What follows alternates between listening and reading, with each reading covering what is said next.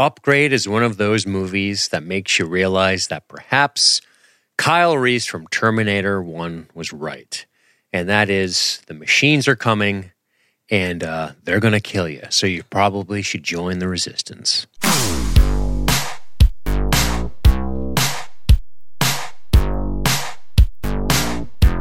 Boy, this movie was a pleasant surprise. I really enjoyed Upgrade. I just finished watching it a couple of minutes ago, and I have to say that I'm very impressed with it.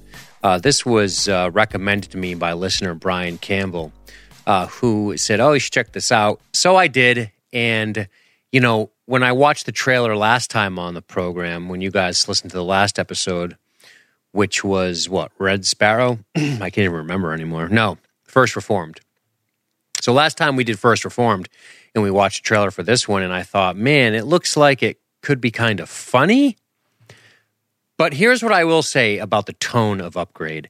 The tone of Upgrade is heavy at times, very serious. There are funny moments as a result of STEM sort of being his buddy, but it is a intense and serious film with a wicked ending. Now, you know, when I covered First Reformed last night, I started to think about more of the format that I'm doing here, talking about these movies and stuff. But I think I'm going to start covering these and not spoiling the endings. At least if I think the ending matters. And I do think the ending mattered in First Reformed. I think it mattered in Red Sparrow.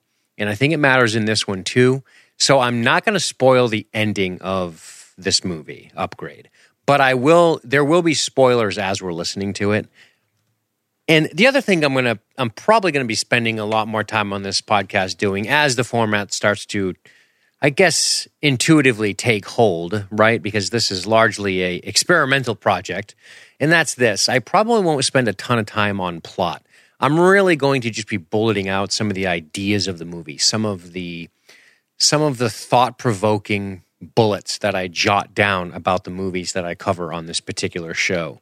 I will spend a little bit of time on plot just so you have a frame of reference, but the show is really designed to be able to listen to it without even actually seeing the movie.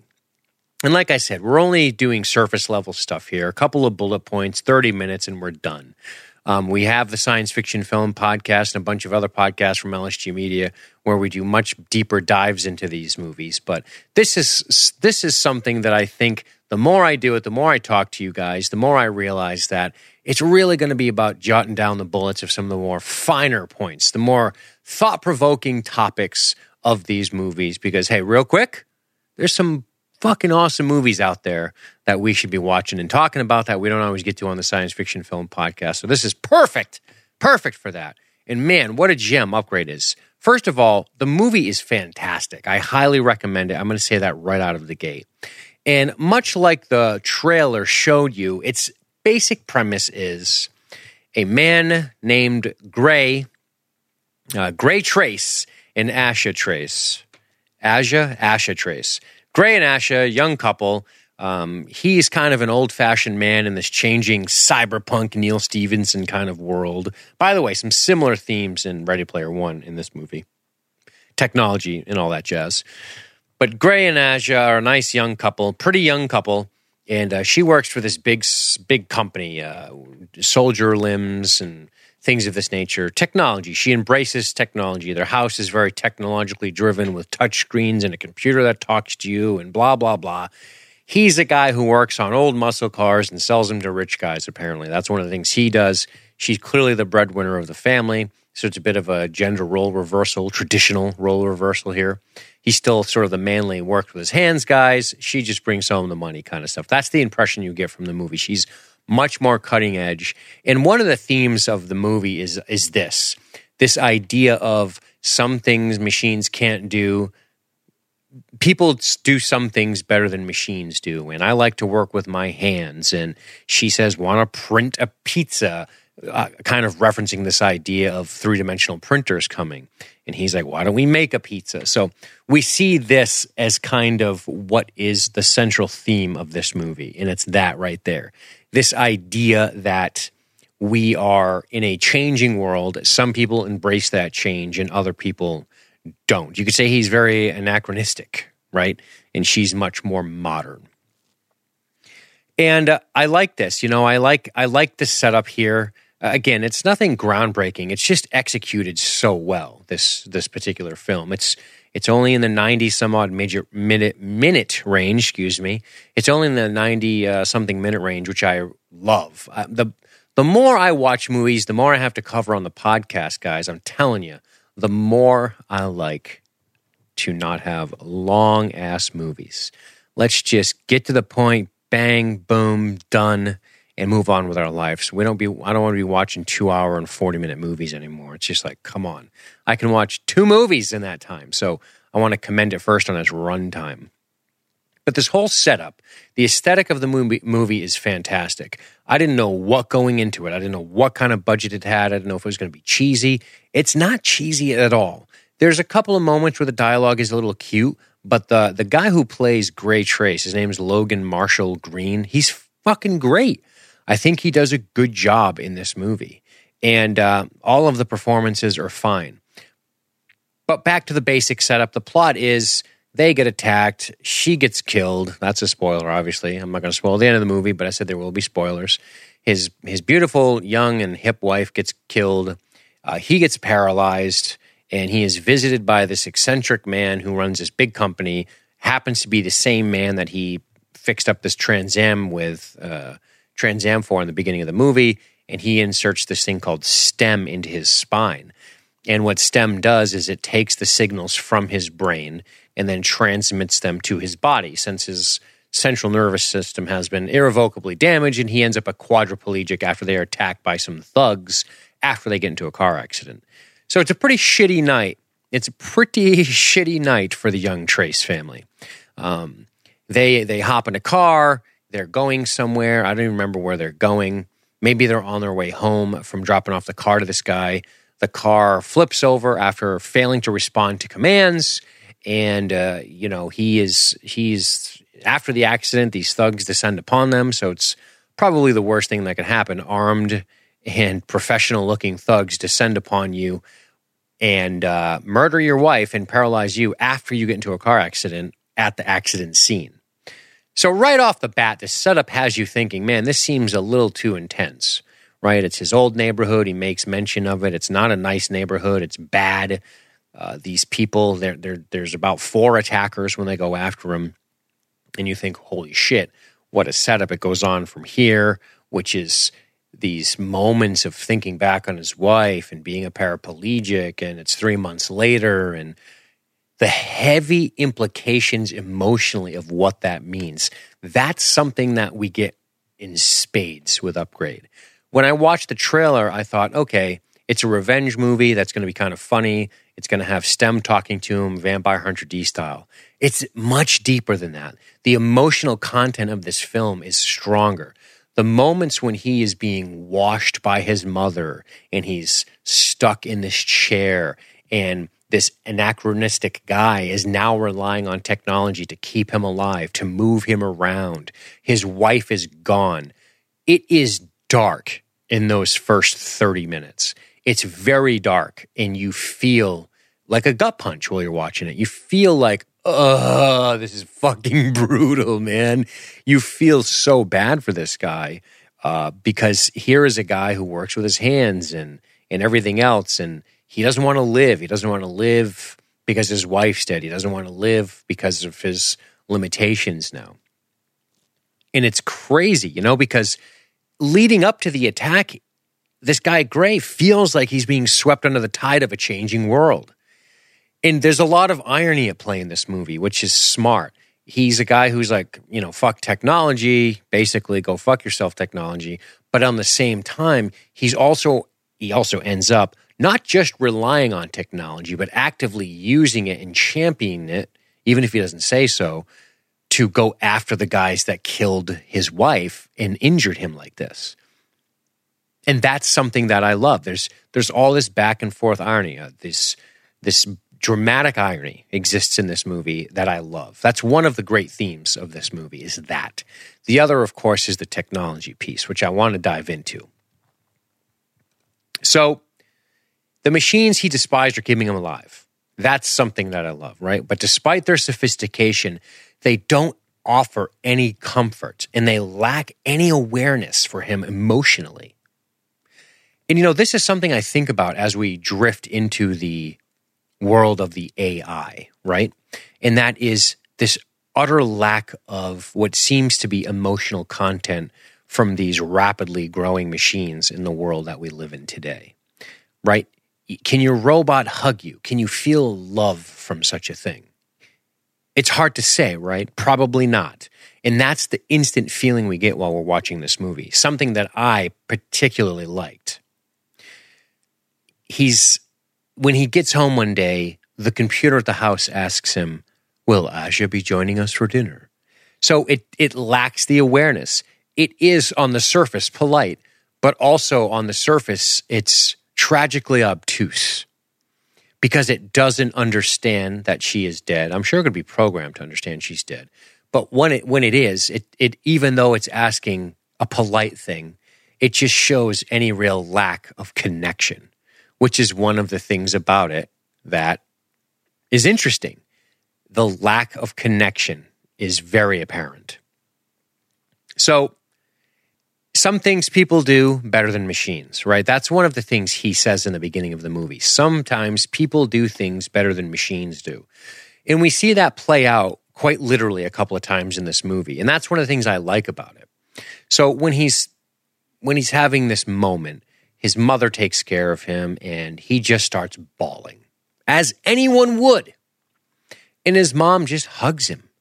And that made me really think about this movie for just a minute, which is all these technological advances, which are, in my opinion, good, right? I'm not a Luddite guy. Even though I do appreciate hard work and swinging a pickaxe or using a shovel or cutting the grass or whatever, I appreciate those things. I also understand how important technology can be. This is something we talked about when we were covering the Ready Player One episode, right? In 1426, the world was a much more difficult and painful place compared to 2018. And technology has a big part to play in that, right? Things like medicine, comforts, our ability to feed and clothe and water ourselves, the knowledge we have from science. These are all good things. With good things always comes bad things, though, right? There's always, the invention of this. What's that? There's a great quote. The day the automobile was invented, I don't remember who said this. The day the automobile was invented, somebody owned or just purchased 100 horses, right? That's just the reality of the world we live in. Technology changes, and you sometimes have to figure out a way to embrace that technology.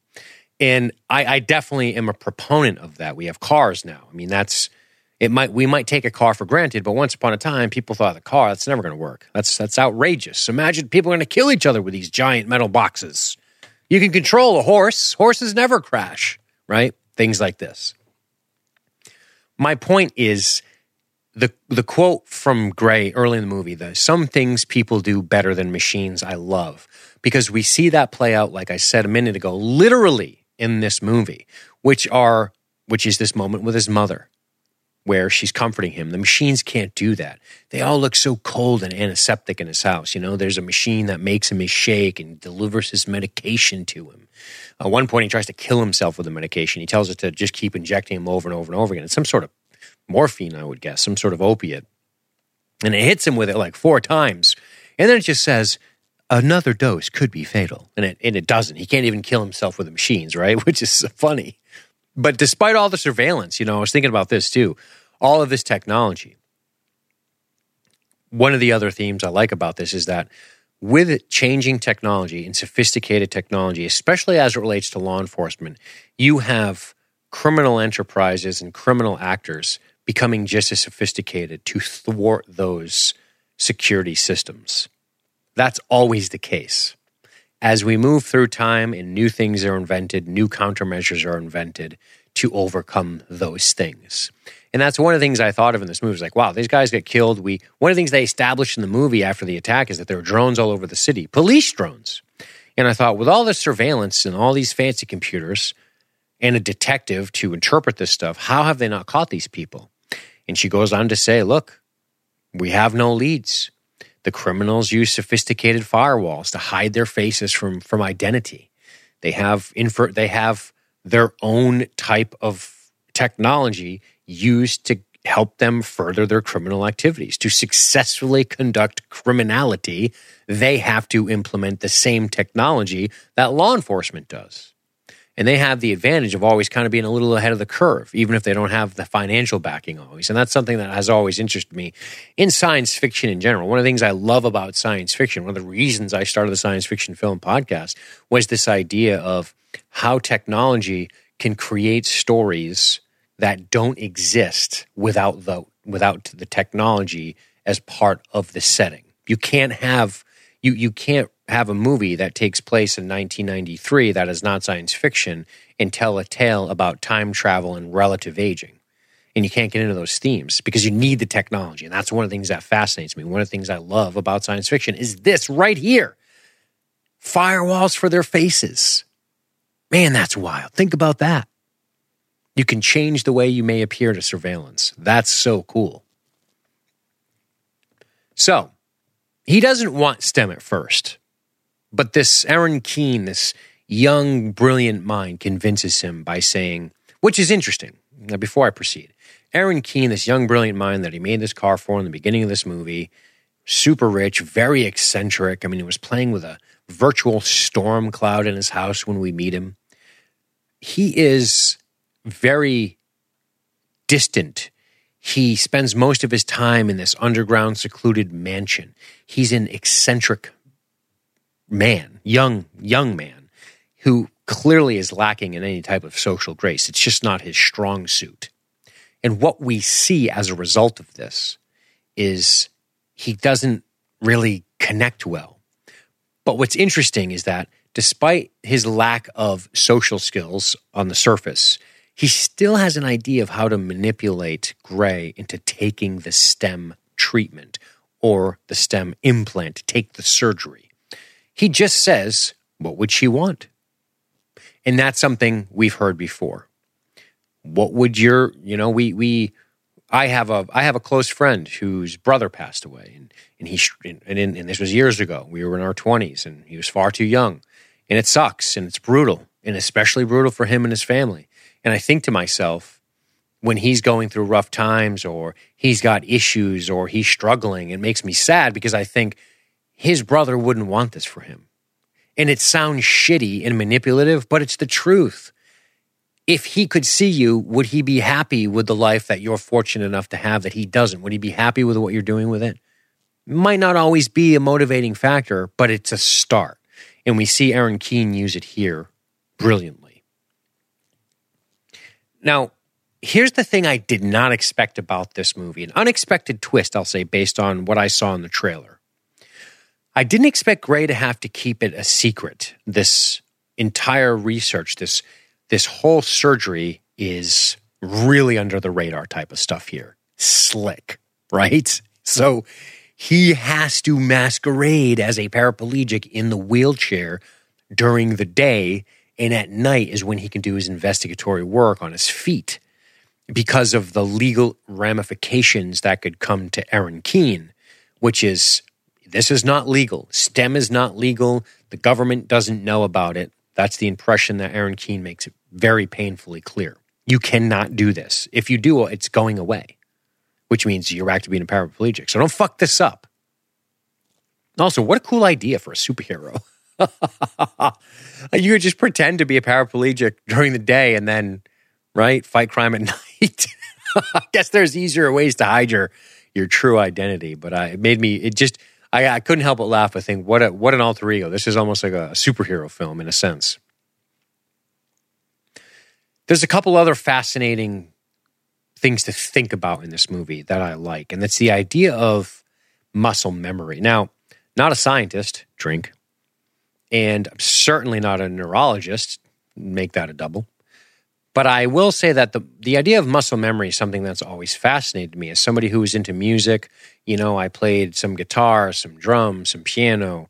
As I've said a million times, I've done some martial arts or anything physical, shooting a basketball, throwing and catching a ball, whatever it is, typing on a keyboard, right? That's something that If you think about back in the day, people could barely do. But the idea of muscle memory and how that works. Because one of the things we see in this film is STEM's ability to, I guess, impart onto Gray martial prowess. Gray can fight as a result of STEM's programming, which I thought was interesting. I don't know how that would work. I should probably call up Chris from Decipher Sci-Fi and ask him. I don't know exactly how that would work because I know that the neurological pathways that exist between muscle and nervous system is part of the problem there. You know, when you try to play a chord on a guitar, you're like really muscling your fingers in there. They're not used to the movement. They're not used to grasping at a certain angle, and that takes time. The movie is almost saying, and maybe science is saying this too, I don't know, that if you had the proper implant, that would just occur. That you could form the D chord, C chord, A chord, E chord easily on a guitar without the practice.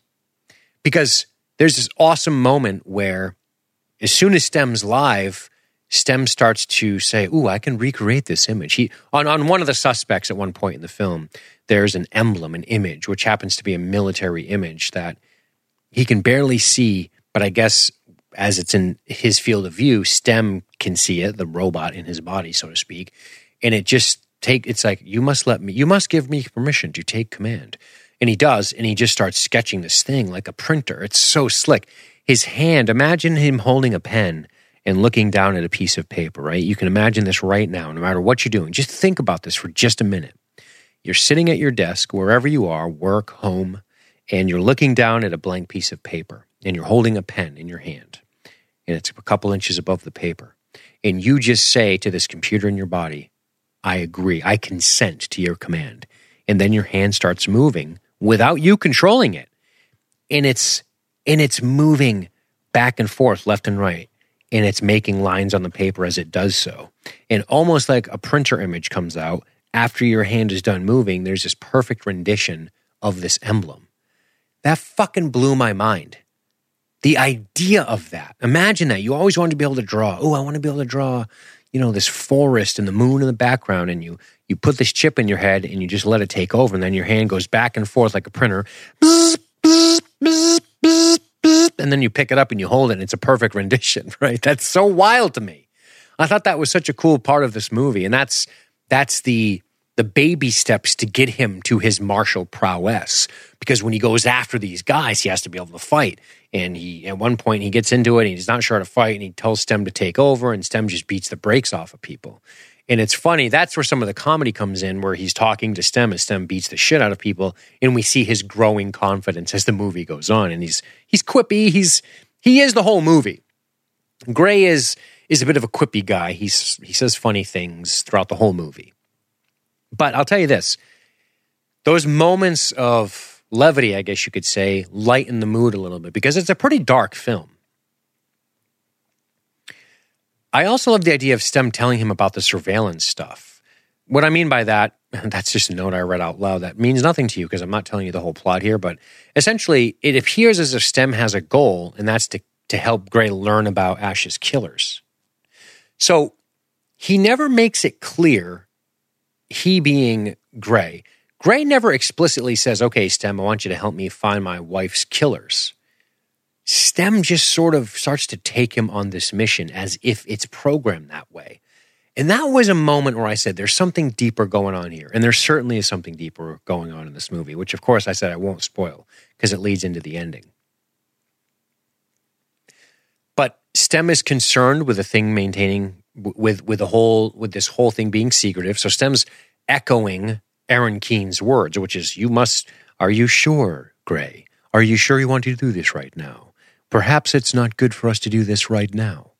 And it talks to him in that so soothing android voice. Gray, are you sure? We could get in a lot of trouble for this. And it's just a sophisticated robot. It's obviously, that goes without saying, but he says, before you alert the police, we want to be positive. So STEM's almost encouraging him to gain and gather more evidence. It's pretty cool, man. It's really, really cool. But this last thing I want to say on muscle memory, which I always thought was interesting, is this. When you first start weightlifting, and you start to get stronger in those first couple of minutes, it's not because your muscles have already grown and have gotten bigger. What most people don't realize is that is essentially a neurological effect. You are strengthening the signals between your neural pathways in the muscle tissue, and you're stronger as a result of better communication between the muscle and the brain. So when you sit down to bench and 2 weeks later, you go, wow, I feel a little bit stronger already. You do, but it's not because of, I think they call it hypertrophy. I don't know hypertrophy. I don't know. Not that smart. Whatever the fancy term is for the enlargement of the muscle. I think it's hypertrophy. Hypertrophy. I don't know if you say it that way, but that's how it's spelled.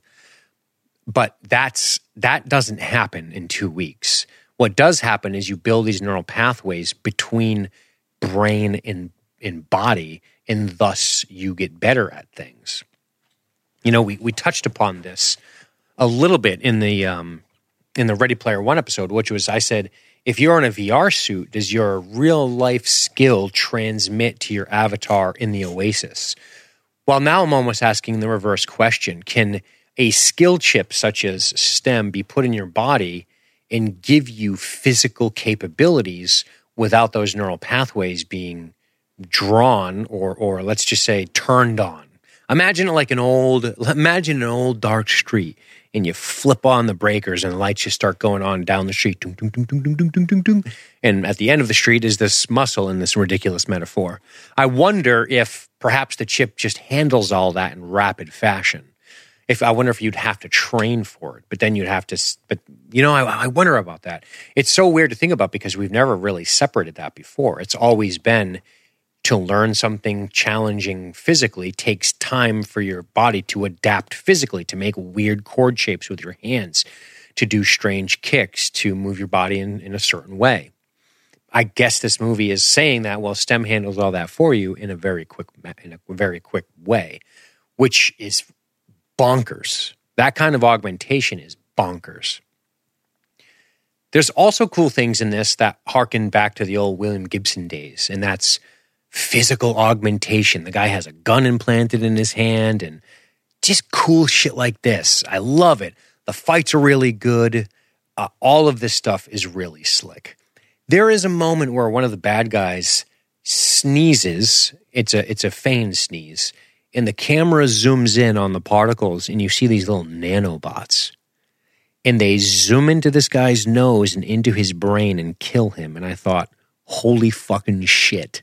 That is nuts. Can you imagine that? I mean, that's kind of what happens already with certain infectious diseases, right? These little organisms fly into your body and make you sick and your white blood cells have to fuck them up. But imagine it with nanobots. But then I thought, well, just imagine that for the good. Just shooting all these nanobots into somebody ravaged by cancer and they go in and just eliminate all the cancer. That would be so badass, man. That's the double-edged sword of technology, right? Is the ability to sneeze nanobots into somebody's brain and rip their head off or rip their brain apart from the inside out. Badass, by the way. But then it's also the ability for targeted attacking on specific infectious diseases, which is cool too. So the movie goes on, and there's a couple of cool moments here, a couple of things, which is when he's fighting, there's moments where he needs STEM to take over, and STEM has to fight for him. But then there's also times where they almost have to kind of work together. And what I mean by that is there's a moment where Gray gets himself into trouble with one of the heavies, and STEM is not sophisticated enough to defeat this particular bad guy. This bad guy has his own upgrades, and he actually gets Gray down, and he's beating him up. And STEM actually admits to Gray, because so STEM can talk to Gray, and no one else can hear it, which is really slick. And STEM says, "We've exhausted all tactical options against this guy. I don't know what to tell you." So at that point, you've been relying on STEM the whole movie. You must be like, oh shit. And this gets back to some things people can do better than machines, because Gray distracts the bad guy. He starts to attack his ego by saying, oh, your brother died like a bitch, and going after him and getting him emotionally, which is something the machine just isn't ready to do yet. The emotional content is missing. We said that at the beginning. When his mom's helping him out, there's an emotional content there that the machine can't deliver, and which is comfort to Gray. And on the flip side, we have this emotional content that can't be delivered by the machine, which is this wickedness, this ability to emotionally manipulate somebody by going after their weaknesses and their insecurities. That's something the machine can't do. And it gives him the distraction he needs to reactivate STEM and to beat the crap out of this guy. It's really cool. And that's something that the movie just does well. We see the good and bad of technology. Wow, look at all these good things technology can do. You know, these self-driving cars is terrifying to me, right? Because of exactly what happens in this movie. It crashes. And I always think about that. Like, you hack a self-driving car, you happen to have some rare liver that a politician needs, you're fucking dead. You're dead. They're going to flip your car over and take your liver out. That'd be a good sci-fi movie. Or you could have the eradication of disease. You have something like STEM to take this man who's a paraplegic who got attacked in this terrible way and make him be able to walk again, right? You can do these. These are some of the positives. And there's positives and negatives of the emotional stuff too. We see him used positively in the movie, but they could be bad when he's feeling depressed and terrible. That sucks. That hurts. That helps. That I don't know if that helps you or hurts you in this particular case, but I like that we see the beginning of the movie sort of play out throughout the movie, which is some things machines just can't do as well as people can. But by the end of this movie, one of the things you're seeing is that man and machine kind of have to work together. And that's one of the cool things about it. There is a great ending to this movie. Like I said, I don't want to spoil the ending to this movie. I would be upset with myself if I did that for you. So I am not going to tell you how the movie shakes out, but I am going to tell you that it is totally worth watching. It has some funny, clever moments. It looks good. It moves quickly. It doesn't waste time. It's exciting. It has cool, suspenseful music, cool sets. The technology is great. Man, there's this moment where one of the bad guys is dead because of STEM and Gray. And one of the other bad guys walks over and this little thing comes out of his finger and goes into his eyeball, which is an ocular implant. And it rewinds the last few seconds of his life. And he sees what the guy said and who killed him. Dude, that's so crazy. Imagine the implications of that for law enforcement. Imagine that shit. Or say you had like a real hot evening one night and you're like, I kind of want to replay that hot evening back. Right? I think they tackle that in Black Mirror. Like, ooh, that was a passionate encounter. I'm going to rewind that later when I'm in the bath. You know what I mean? Shit like that. So I love that. I love the way they use technology in it. It's not overwhelming technology. It's kind of Blade Runner level shit. William Gibson, Neuromancer, Neil Stephenson kind of stuff. And that's one of the things I liked about it. It's not so over the top because they're literally in a virtual world like, say, Ready Player One. So they're very different. One's much more grounded in reality. One's much more open in something like The Matrix. But I will say this. If I was going to say didn't like it, liked it. If I was going to say hated it, didn't like it, liked it, loved it, I'm damn near close to saying I love this movie. It's a cool little movie, man. I really recommend it. I'm going to have to stick with like. Love is a tough one. I don't like just giving out loves. So I'm going to say I liked it. It's a strong like, though. And I highly recommend that you guys check out Upgrade from 2018, starring Logan Marshall Green, because it is fun. And if you like science fiction, which I'm betting you do, you're going to love this movie. Which brings me to my next movie.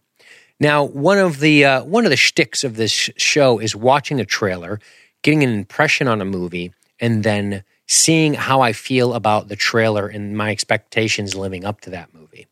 We're going to break that form a little bit here because there are a couple of movies I want to get to on this show, like Infinity War, A Quiet Place, and the next one I'm going to talk about, but I've seen them all already. So it'll still be what the show sets out to do, but with a little wrinkle. And that's when I watch the trailer, I'm going to kind of know how the movie goes, but it's still fun to watch the trailer and talk about it, right? Which brings me to next time on Ready Player One. Next time on Real Quick, an LSG Media podcast, we're going to be talking about the film Heredity. Oh, Jesus. Oh, Jesus, it's scary. Let's watch the trailer right now.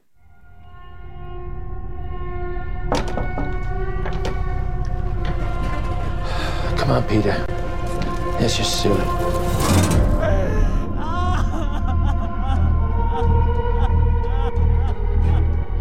It's heartening to see so many strange new faces here today.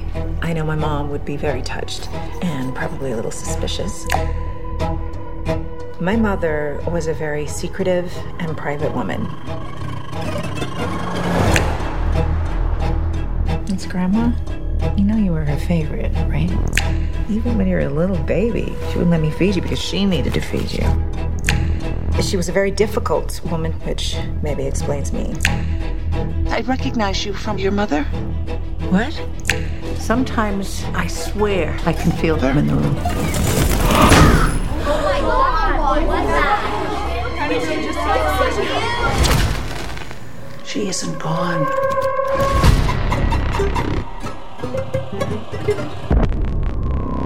She had private rituals, private friends. Cool, so you're never going to sleep again. Just want to make that clear. You're never sleeping again after you watch that movie. Holy shit, I'm excited to watch that movie. You know, I don't always absorb movies well the first time through, so I'm really looking forward to a rewatch of Hereditary. And man, that is a creepy movie. If you haven't seen it yet, get ready. I know you can buy it now. I think it's going to be available to rent on like September 6th or something, so this might be a little ahead of that. Maybe some of you have seen it in the theater already. But let me just tell you this. I'm telling you this, spoiler alert for next episode. That movie blew my expectations away. Holy shit. I can't wait to talk about that movie. And especially as we get closer to October, the scary time. All right. Well, thank you very much for tuning into another episode of Real Quick. I'm looking forward to seeing you guys next time, which brings me to me saying that generic next time. So I'm usually available to record on Tuesdays and Thursdays during the day. I'm probably going to do at least one episode a week, either on Tuesday or Thursday, and I might even be doing 2 episodes a week. It really depends on my schedule. But subscribe and just know that you're going to be getting episodes frequently. I can't tell you exactly what day. It's probably going to be mostly Tuesdays and Thursdays, though, with the occasional weekend drop. But I'm looking maybe 1-2 episodes a week at this point. So subscribe and never miss an episode. And visit us on the web at libertystreetgeek.net. Thanks, guys. We'll see you on the flip side.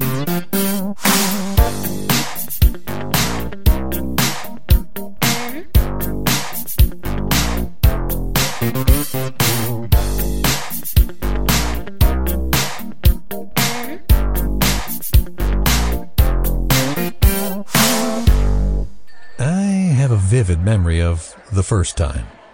I was attending my niece's wedding and was at the sink in the men's room when a wet spot on the front of my trousers caught my eye. An unwelcome contribution from my bladder. Fortunately, I was wearing black and with my jacket buttoned. No one would be the wiser anyway, but for me, I knew it was time to see a urologist. Want to laugh during life's most embarrassing moments? LSG can help. Go to libertystreetgeek.net. Podcasters will give you a reason to wet yourself.